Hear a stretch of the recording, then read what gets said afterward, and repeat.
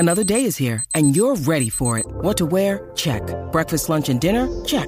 Planning for what's next and how to save for it? That's where Bank of America can help. For your financial to-dos, Bank of America has experts ready to help get you closer to your goals. Get started at one of our local financial centers or 24/7 in our mobile banking app. Find a location near you at bankofamerica.com/talktous. What would you like the power to do? Mobile banking requires downloading the app and is only available for select devices. Message and data rates may apply. Bank of America N.A., member FDIC.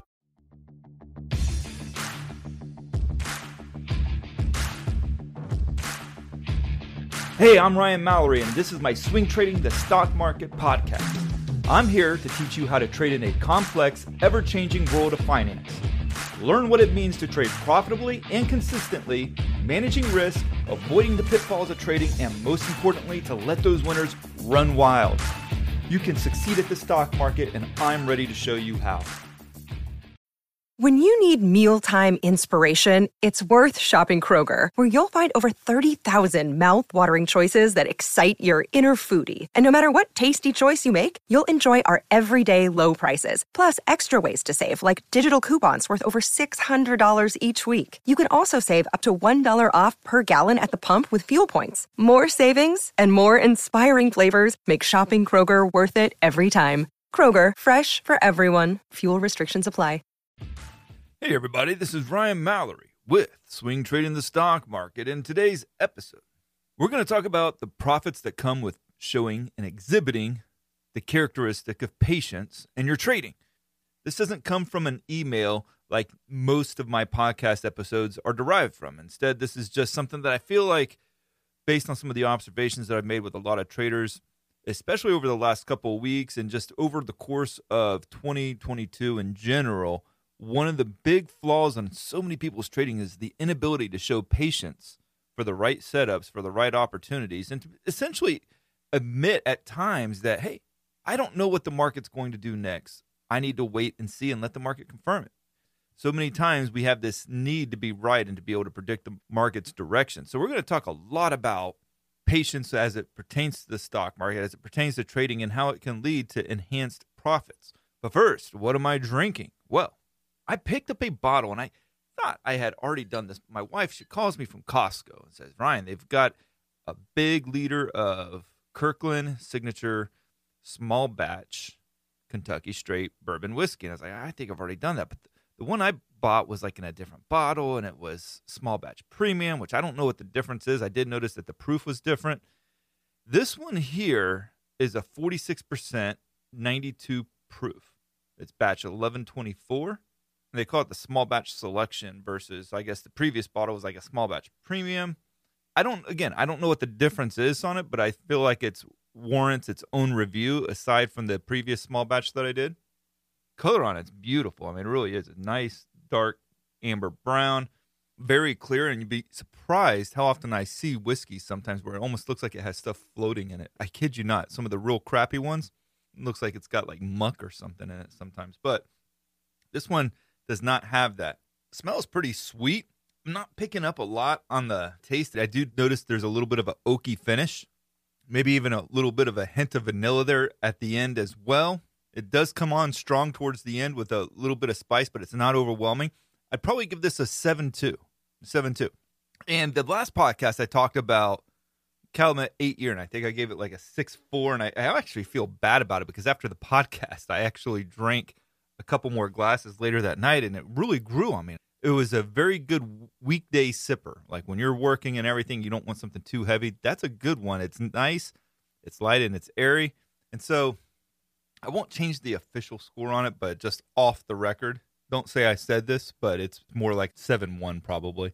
But yeah, no, this Costco one, though, not trying to skip around between different bourbons, but this one here, definitely, I'd give it a 7.4. It's got some good flavor characteristics to it. I do like it.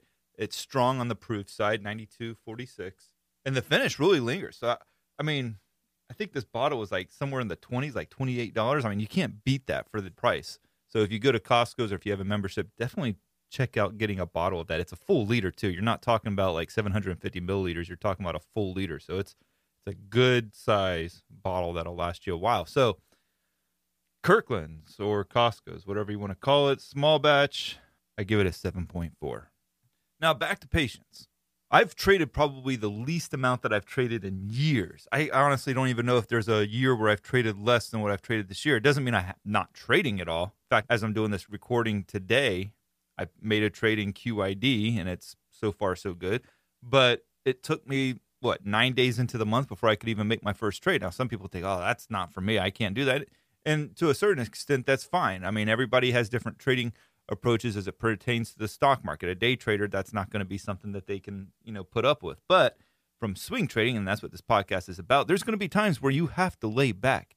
And I feel like you can look at most traders, successful ones, and if you look at what they do beyond managing the risk and using stop losses and so forth, one of the big characteristics that they will exhibit is patience. But I would say that's probably one of the biggest flaws in most traders. Even if they're managing the risk, they're not showing patience in what they're selecting in terms of what stocks they get into, why they're getting into it. There's this inherent need to have the action, to have that adrenaline rush. And let me tell you, I haven't traded in 9 days. I haven't made a new trade, a new position, opened up a new position in 9 days. And I can tell you, I could feel a little bit of excitement when I put on that trade. And I've been doing this for 30 years, but that trade, I haven't made a new trade since May, recording this on June 9th. Yeah, it felt pretty good. I wish I could have that feeling every day, but the market doesn't always give us the opportunities to trade, and we have to recognize that. So over the last 9 days up until today, the 9th day, we have been, and this goes back to late May of 2022, on the SPY and on the Q. So if you listen to this in the future and you want to look at what I'm talking about, the market was trading in a consolidated pattern from like May 27th up until today, consolidating. You get these big candles to the upside, and the next day we gap down. Now, I came back from vacation to where you had like 4 or 5 of these candles already, and I wasn't trading on vacation at all. So it was very obvious when I came back, okay, we're in consolidation. I don't know which direction it's going to break. Is it going to break higher or lower? If you would have asked me 2 days ago, I would have said it's going to break higher. If you would have asked me the day before that, I would have said lower. If you asked me yesterday, I would say lower. You go back to a week ago, exactly a week ago, I would have said it would break higher because we were on the verge of breaking out and it looked like we'd get the continuation. But no, we didn't. So exhibiting patience in your trading can keep you, and I know for a fact because I listened to what the people say in the trading block, and there was a number of people that couldn't hold off on some of the trades, and they would keep buying and selling inside that range, and they were getting churned to pieces. And so there was a lot of good trade setup during that time that I was coming across, and I was like, I like this trade up. I like the trade setup in NVIDIA. I like this one in Ford. I like this one in Apple, AMD. I mean, there was good trade setups that were springing up. But I said, I'm not going to trade it because I'm a top-down trader. And what that means is I make sure that the market direction, along with the sector and industry and stock, all align going in the same direction. And so the stock market was stuck in the consolidation. And I don't care what the kind of trade setup I'm being presented with. If I'm not able to trade in the direction of the overall market, why am I going to take a trade when it goes against the market or the market's just not providing the necessary boost to justify the trade? Because so much of a stock's price action comes from what the overall market's doing. Yes, some stocks represent companies that are much better than others. Like you take Apple, for instance. It has held up much better than like SQ or PayPal over the course of 2022. Why? It's a better company. But I would say at least 50% of a stock's move comes from the overall market direction. Then I would say 30% is sector related and industry related. And then the final 20% comes from the stock itself. So if you don't have the sector, industry, and stock market direction all lined up with the trade setup that you're taking, you're hoping that 20% is going to outweigh the influence of the 80%. And that can become a pretty dangerous game.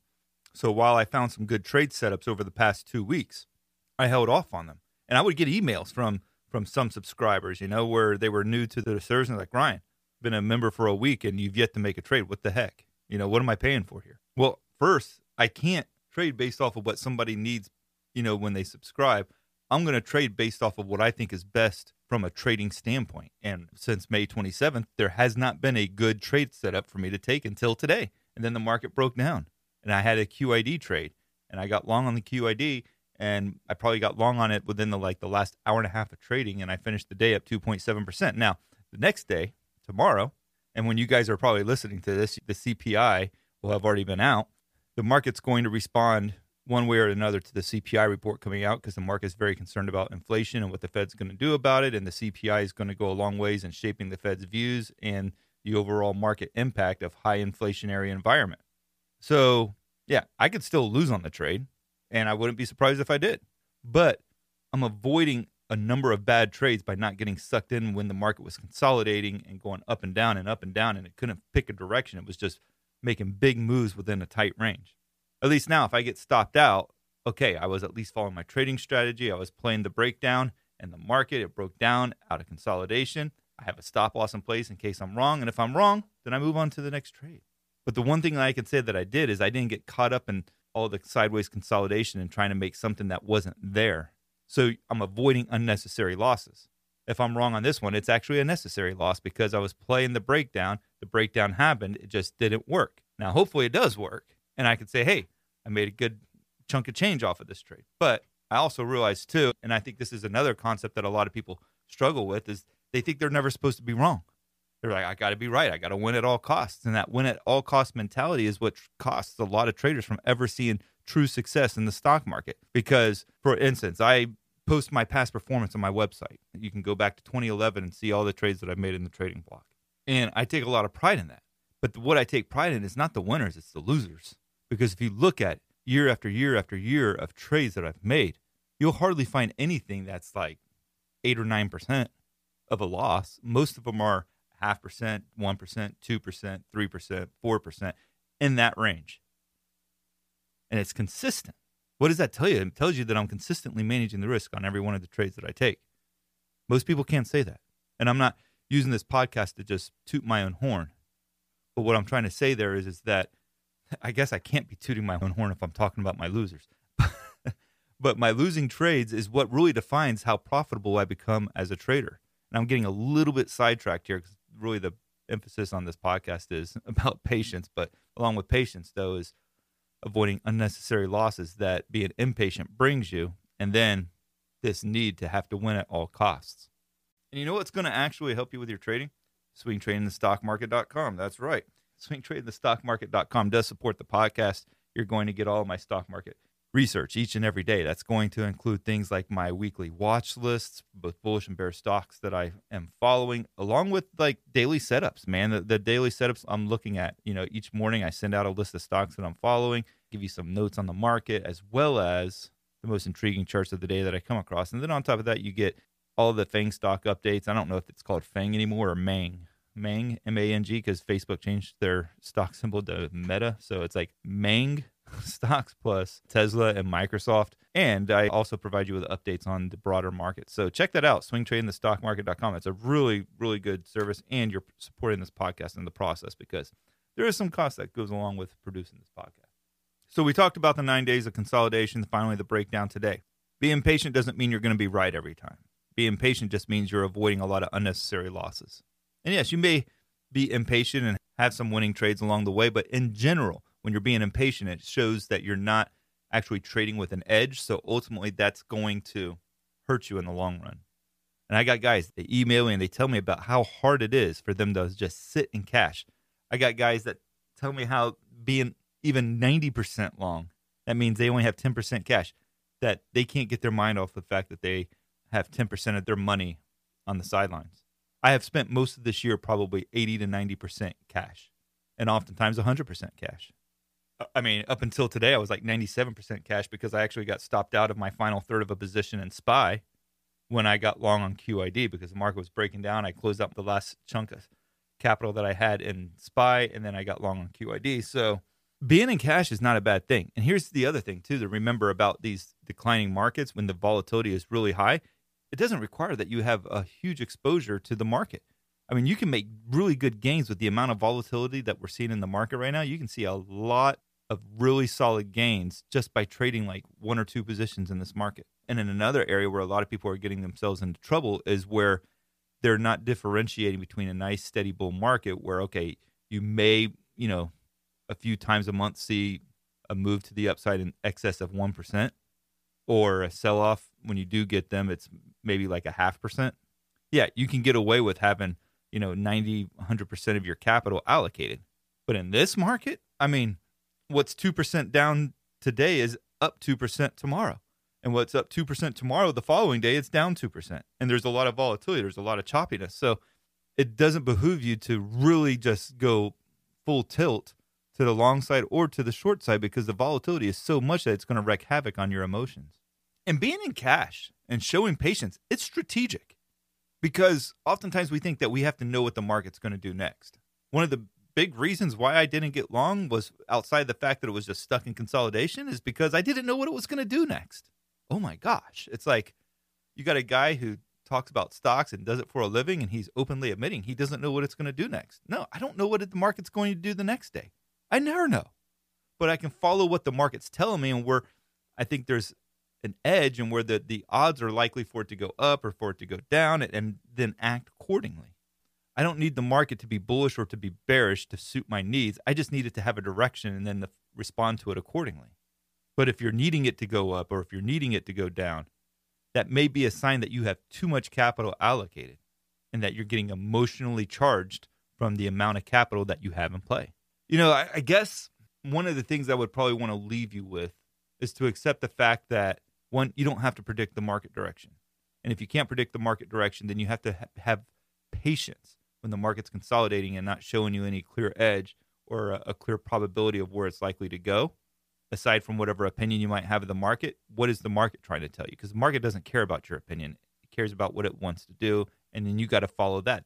It's not about being a leader and guessing up front where is it ultimately going to go. It's about following the leader, following the market's lead. And in doing so, that's going to require a lot of patience. Patience at times when the market's not showing you what its true intentions are, recognizing that and say, okay, I'm going to hold off. I'm not going to trade it.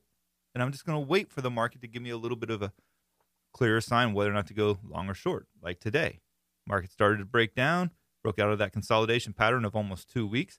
I got short on it. Now, tomorrow, there could be some volatility from the CPI report that sends it straight back up. I don't have any control over that. So then I just need to respond to what the market ultimately does with the CPI report. Maybe it's a horrible CPI report and the market tanks and I continue to increase the profits. Then I'm going to start taking some profits off the table, move my stop loss up, and let the remaining capital continue to run and start eventually taking some profits out of that as well.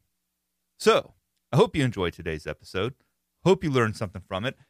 I just really wanted to talk to you guys about the need for being patient in the market and how it can lead to enhanced profits, especially in the times that we're trading in right now with the inability to really predict a true direction from a day-to-day standpoint. Also, make sure that you're still sending me your emails, ryan@shareplanner.com. I do read them all, and we're going to keep putting them on the air. Those things are fantastic. I love getting your emails. And check out swingtradingthestockmarket.com. Plus, leave a 5-star review because that really helps me out as well. And I do listen to your reviews. Some of them are kind of brutal, but I really appreciate it. If you want to be brutal, still try to give me a 5-star.